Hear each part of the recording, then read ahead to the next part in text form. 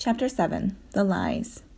Getting sent to my room isn't such a big deal. I mean, I've got books and card games and cool junk and stuff. It's just, I sat in my room while my family was out there, doing stuff. And they all thought that I had lied. But I hadn't. Not this time. I pressed my forehead against the window, staring at the empty spot in the driveway where the trike used to be. Something shook the oleander bushes a little, and I caught my breath. But nothing burst out of the bushes. No skunks, no whispers, only wind. Maybe I was wrong. In the kitchen, pots and pans clattered, and I knew Mom was cooking dinner. The side door smacked shut, and then I saw Dad rummage around in the shed halfway down the driveway. He lugged the hedge clippers over to the Eugenia's, and I wished I were out there helping him instead of just watching from the window. Pretty soon, leaf bits were flying everywhere. Then Mila clunked down the front steps. When she hopped off the last porch step, her black cowgirl boots came peeking into view. Then the rest of her appeared like some rabbit at the end of a bad magic trick.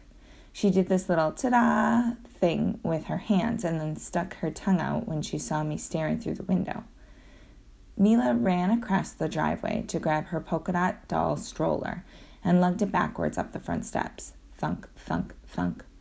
A few seconds later, I heard her rolling around in the kitchen, banging into walls. "Excuse me, miss, where can I find the tortillas?" Mila yelled. She was pretending her stroller was a grocery cart again. "Right over there," Mom said, "at the end of the aisle 5. "Where's my stool, Mom? Miss?" I sighed, and then all the dead flies on my windowsill scattered away. That tool used to be mine, too, just like the trike. The empty spot in the driveway on my own drawbridge was making me crazy. I knew 2 skunks stole that trike, and I needed to get it back. I needed to figure out what was going on in my neighborhood. My honor as a knight required it. I flopped down on my bed and tried not to think about being hungry. I could smell my favorite dinner steaming in the kitchen. Chicken tamales. It wasn't even Saturday. "Mom's doing this on purpose," I groaned and flopped over onto my stomach. I tried breathing through my pillowcase. The stink of drool and old toothpaste filled my nose, but I could still smell dinner. My stomach growled, "Tamales." I knew what I needed to do. I opened my door and yelled, "I'm ready to tell the truth." Then I lied. "So," said Mom, "2 skunks didn't steal your old trike." I hung back in the doorway, keeping my toes far away from Mila's out-of-control grocery cart. Mom had on her favorite sock monkey slippers, but she still wore her work clothes. She stood at the edge of the kitchen, one hand on her hip, waiting for me to answer. "Excuse me, miss," Mila yelled while she ran over Mom's monkey toes with the stroller. 2 oranges came toppling out of the seat and tumbled across the floor. "Ouch, Mila." Mom gave me a look, this tired and "I'm so glad you're my grown-up little man" look, and I almost couldn't do it. Almost. "No," I lied. 2 skunks didn't steal my old trike. I stared at the monkey heads on her slippers instead of her face. "Thanks for telling the truth, mijo." Then, after a long sigh, she added, "So where did you put your trike?" "I didn't put the trike anywhere," I said. That was the truth. "I don't know where it is." That was kind of the truth. Mom said. "Go set the table, please." I slunk across the kitchen and took a stack of plates from the shelf. "He knows, Mom. He's lying." Mila shook an orange in her hand. "I don't know where it is, honest. But somebody probably did steal it," I said. The plates felt heavy in my hands. "And it's mine," I mouthed to the plates. "Mateo," Mom said, shaking her head. She took a deep breath as Mila rolled over her slippers again. I waited for Mom to say something else, maybe even send me back to my room. But she didn't. Mila zoomed around me with her stroller, singing, "Mateo knows, Mateo knows, Mateo knows." "Mila, it's time for dinner. Take your cart back outside and put those oranges away. The store is closed." Mom gave me a little smile just for a second. "Mateo, go tell your dad dinner's ready," she said. I stuck my head out the door and yelled for Dad. He came in from the driveway, covered in little leaf bits. I waited for him to say something about the skunks. He must have noticed the trike wasn't out in the driveway. but he didn't even ask about the old trike. The house phone trilled. Mom rolled her eyes at the caller ID. Mateo, it's Grandma Martinez. Tell her we're having dinner, okay? My hands are a little full. She did have the dish of steaming tamales in her hand, but everything else was pretty much ready. I ran to the phone and skidded to a stop, bumping into the kitchen counter. I picked up the phone and booped it on. Hi, Grandma. We're about to have dinner. Hola, mijo. ¿Cómo te fue hoy en la escuela? Grandma's voice was always a little scratchy, like she had a cricket caught in her throat. School was fine, Grandma, and you know I don't speak Spanish. It's dinner time. Dad snatched the phone from me. Hola, Mama, he said, puffing his cheeks at me. I think he's kind of scared of Grandma, but I'm not. She gives me money to buy candy when we go and see her at Christmas. I just don't like how she's always trying to talk to me in Spanish. She seems so disappointed when I can't answer her back, which is most of the time. Trying to speak Spanish makes me feel like I'm doing it wrong, and I hate that. But not speaking Spanish in Santa Barbara seems so wrong too, so I'd rather just not think about it. Dad talked to Grandma Martinez in Spanish for a few more minutes, and then we all sat down. Dinner smelled so good. Tamales are the most perfect invention on the planet, maybe even more perfect than my catapult. But all through dinner, Mom kept raising her eyebrows, watching, waiting. It was always like this when I lied about something. She just knew. She would sit and wait until I confessed, only this time I couldn't. I had no idea where the skunks took my trike.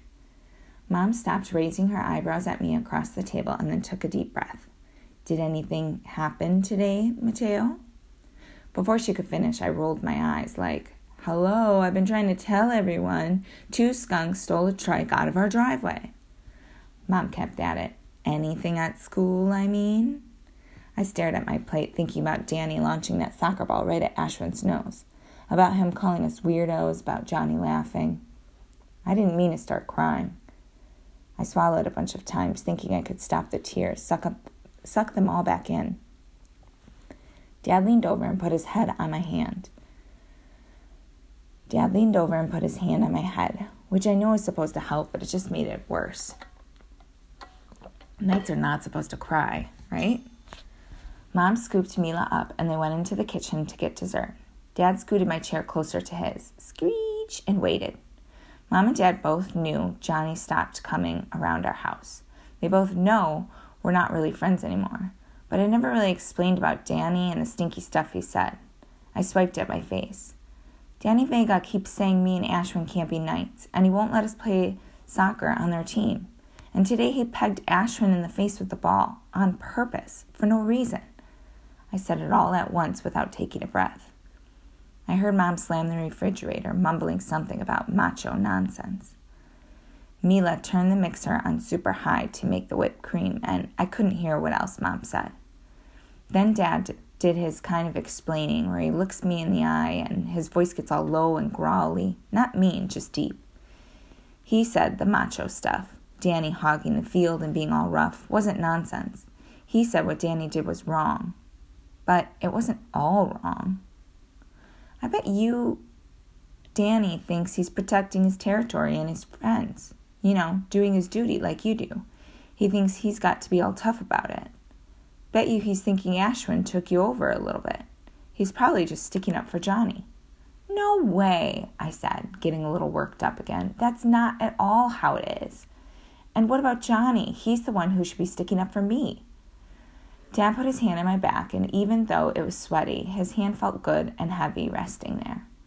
He didn't say anything for a while. Johnny's still your friend, But Danny's mama and Johnny's mama were friends, and Johnny's dad works on Mr. Vega's crew. That stuff's important. I didn't say that I already knew that, but I did. Dad's got a crew of his own, so I know how that works. It's like that with kids, too. If your dads work together, you're just in. If your moms are friends, you can always play. It's automatic. Well, Mom and Mrs. Ramirez have never been friends. I mean, they're nice to each other and everything, but Johnny's mom still doesn't know much English. Even Dad has trouble talking with Mrs. Ramirez. He says she speaks Nahuatl, but it sounds like Spanish to me. I already knew all this stuff. I just didn't know why it all had to add up to me losing Johnny. Dad cleared his throat and I wiped my face on my shirt. Okay, I get it, I said, even though that was kind of a lie. They're still being jerks, though. In the kitchen, the mixer finally stopped. Yeah, I think that's maybe what your mama was saying a minute ago, he said. I laughed and Dad took his hand away. He kissed the top of my head and my back felt sweaty but cool where his hand used to be. I'll talk to Mr. Vega. Try to get those boys to give you some space, some respect. I knew my dad would. He always does that. He doesn't lie. Well, I had. I lied to Mom when I told her the skunks didn't take the trike, and I lied to Grandma when I said school was fine, and I lied to Dad when I understood all that stuff about Danny and Johnny. I fiddled with my fork, clinking it against my glass of milk until Mom sighed. 2 skunks riding off into the night on an old trike was weird. But right then, I thought it would be easier to figure out than not being friends with Johnny Ramirez anymore. So what if I did lie, I thought. I'm going to find out more about the truth about that trike. I'm going to do it in the middle of the night.